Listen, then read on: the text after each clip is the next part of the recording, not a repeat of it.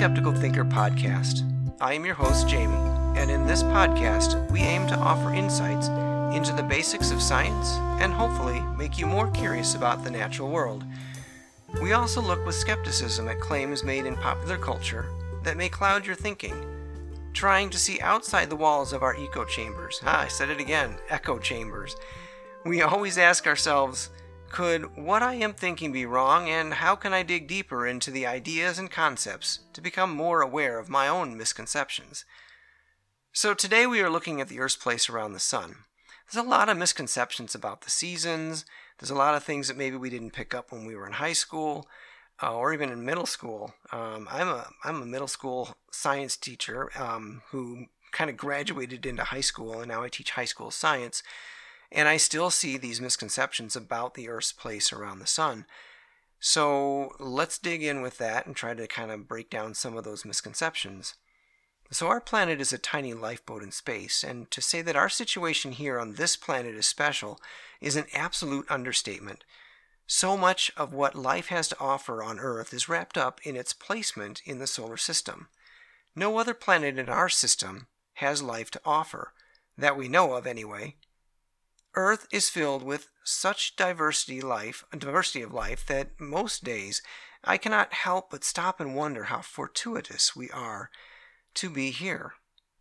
All of the life and diversity on this planet owes its very existence to that heavenly body that supplies the Earth with energy, and control of that energy is due to the way in which the Earth travels through the heavens. Let's start with the Earth itself. In episode 1 of this podcast series, I discussed the elliptical pattern of the Earth. Its path around the sun is much like a squashed circle, with the sun at one end of the ellipse. At a certain point of the year, the Earth, while following this path around the sun, is closest to the sun in a position scientists called perihelion. Perihelion happened on January 4th of 2023. At that point, the Earth was about 91.4 million miles away from the sun. About 6 months later, the Earth is at its farthest distance from the sun in a position called aphelion. This distance is about 94.5 million miles away and will happen on June 6th. I know not everyone lives in the northern hemisphere, but I do, and I frequently get the question, if the Earth is closest to the sun in winter of the northern hemisphere, then why is it so cold? The answer to this is kind of complex, and also one of the things that makes the Earth so freaking cool. It all revolves, pun intended, around the Earth's unique position as it travels its elliptical path around the sun. The Earth is tilted on its axis. An axis is an imaginary line that goes through the center of the Earth from the North Pole to the South Pole. Think of a spinning top. The spinning of the Earth is what gives us night and day. One full turn, or rotation, equals about 24 hours. The tilt of the Earth's axis, though, is so much more important when it comes to why winter is cold and summer is hot. Let's look at a few more points on the Earth that are important before I tie it all together. Our Earth is split between a northern and southern hemisphere. Hemisphere is just a fancy word for half of a sphere. And a sphere is like a circular prism. Not really a circular prism, a three-dimensional, like think of a ball. Anyway, the northern hemisphere where I live contains the lion's share of the Earth's landmass. About 40% terra firma, compared to 60% water. And the southern hemisphere has about 20% landmass to 90% water. Where the Earth is split has a name known as the equator, and this splits the northern and the southern hemisphere. This is 0 degrees latitude. Lines of latitude run east to west, but measure north to south. Think of a latitude line as a rung on a ladder. Climbing up the ladder moves you higher, like going up the latitude lines increases your distance from the equator. Likewise, going south on the rungs or latitude lines will increase your distance south of the equator. There's something cool about those lines, though. The circles of latitude become smaller and smaller in circumference as they get closer to the poles. Also, the Earth is an ellipsoid sphere. Its spinning makes the Earth bulge out a little bit at the equator. Because it is spherical in nature, any light that hits it along its curved surface will hit said surface at a unique angle.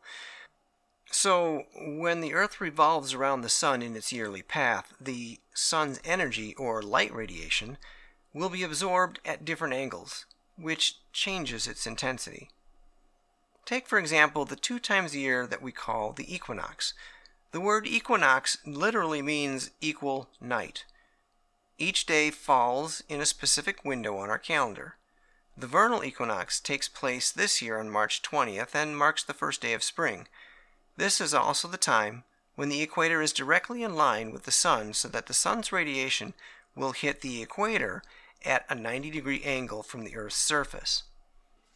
Because the Earth's surface is curved, the angle of sunlight during the equinox for areas north and south of the equator will mirror each other for about 12 hours. This is why it is called the equinox. Everywhere on the globe should get about 12 hours of daylight and 12 hours of night. The second time we are at the equinox will be September 23rd this year. This is the autumnal equinox and marks the first day of fall, and you guessed it, 12 daylight hours and 12 night hours. Any time before or after the equinox, the amount of sun energy is different for those both above and below the equator. Let's continue our journey through the seasons, shall we? As I said, the vernal equinox will occur on March 20th this year in 2023. Every day after that, the Earth's axis will tilt the northern hemisphere a little bit more toward the sun, and in the southern hemisphere will tilt a little bit away from the sun. Our days will slowly get longer in the northern hemisphere. It starts off very slowly, about 21 seconds per day after the winter solstice, which is the shortest day of the year. But as we approach the vernal equinox, there's as much as 3.5 extra minutes per day, which begins to slow down in speed as we reach the summer solstice, which is our longest day of the year in the northern hemisphere. But how this looks on the Earth is what is most important. This part I am talking about now is why it is warmer in the summer and colder in the winter in the northern hemisphere. A few minutes ago I mentioned that the Earth is an ellipsoid. So as the Earth tilts one way or the other from the Sun, the amount of energy that hits certain points of the Earth becomes very significant. I've mentioned that the Earth is tilted on its axis. This tilt is actually called its obliquity.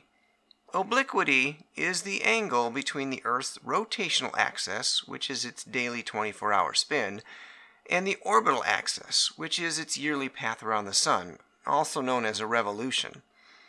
The tilt of the Earth is roughly 23.5 degrees, or 23.5 degrees, and that tilt is the single reason we have 4 seasons. There's some other things you need to know before I actually bring this all together. There are 2 significant lines north of the equator and 2 significant lines south of the equator. The first 2 lines I will discuss are the tropics. These are 2 lines approximately 23 degrees and 26 minutes north and south of the equator. The northern one is called the Tropic of Cancer, and the southern one is called the Tropic of Capricorn. There's more to this discussion, but the basic idea is that these 2 lines mark the farthest north and south of the equator that the sun will be directly overhead at noon on the summer solstice in the northern hemisphere and on the winter solstice in the southern hemisphere. The other 2 lines are much farther north. They are called the Arctic Circle and the Antarctic Circle. They are both 66.5 degrees north and south of the equator. The significance of these becomes super important if you live anywhere at or above those lines. In the summer of the northern hemisphere, the sun rises and is generally visible from June 21st through July 1st. At the opposite end of the Earth, the Arctic Circle is where, for those same days, the sun never rises. Of course, all this flips when the Earth is tilted away from the sun for those of us in the northern hemisphere. During the winter in the north, depending on where you are you can get anywhere from 4 weeks to 11 weeks of darkness above the Arctic Circle. In the southern hemisphere, the continent of Antarctica only gets 2 seasons, winter and summer. According to NASA.gov, the Antarctic gets 6 months of sunlight in the summer and 6 months of darkness in their winter. That's pretty harsh. So, let's sum up what we've learned today. The Earth has 4 seasons that are caused by the tilt of the Earth. That tilt allows for the hemispheres to be tilted either towards the sun, where continents receive more direct sunlight, away from the sun, where the continents receive less direct sunlight, or not tilted away at all, which exposes both hemispheres to the same amount of solar radiation. The farthest north and south of the equator that the sun can give its direct radiation is at the Tropic of Cancer in the north and the Tropic of Capricorn in the south. The Arctic and Antarctic Circle are both areas where, because the Earth can tilt towards and away from the sun, sunlight can either be absent for significant periods of time or present for weeks at a time. Well, that about wraps it up for this episode of Skeptical Thinker. Be sure to check in on the first Saturday of every month for another episode. The format for the next episode may be a little different, as I'm hoping to have a guest speaker, so stay tuned for more. Remember, to be a skeptical thinker, you have to question your own assumptions as well as the assumptions of others. You are smart enough to stand on your own and do your own research.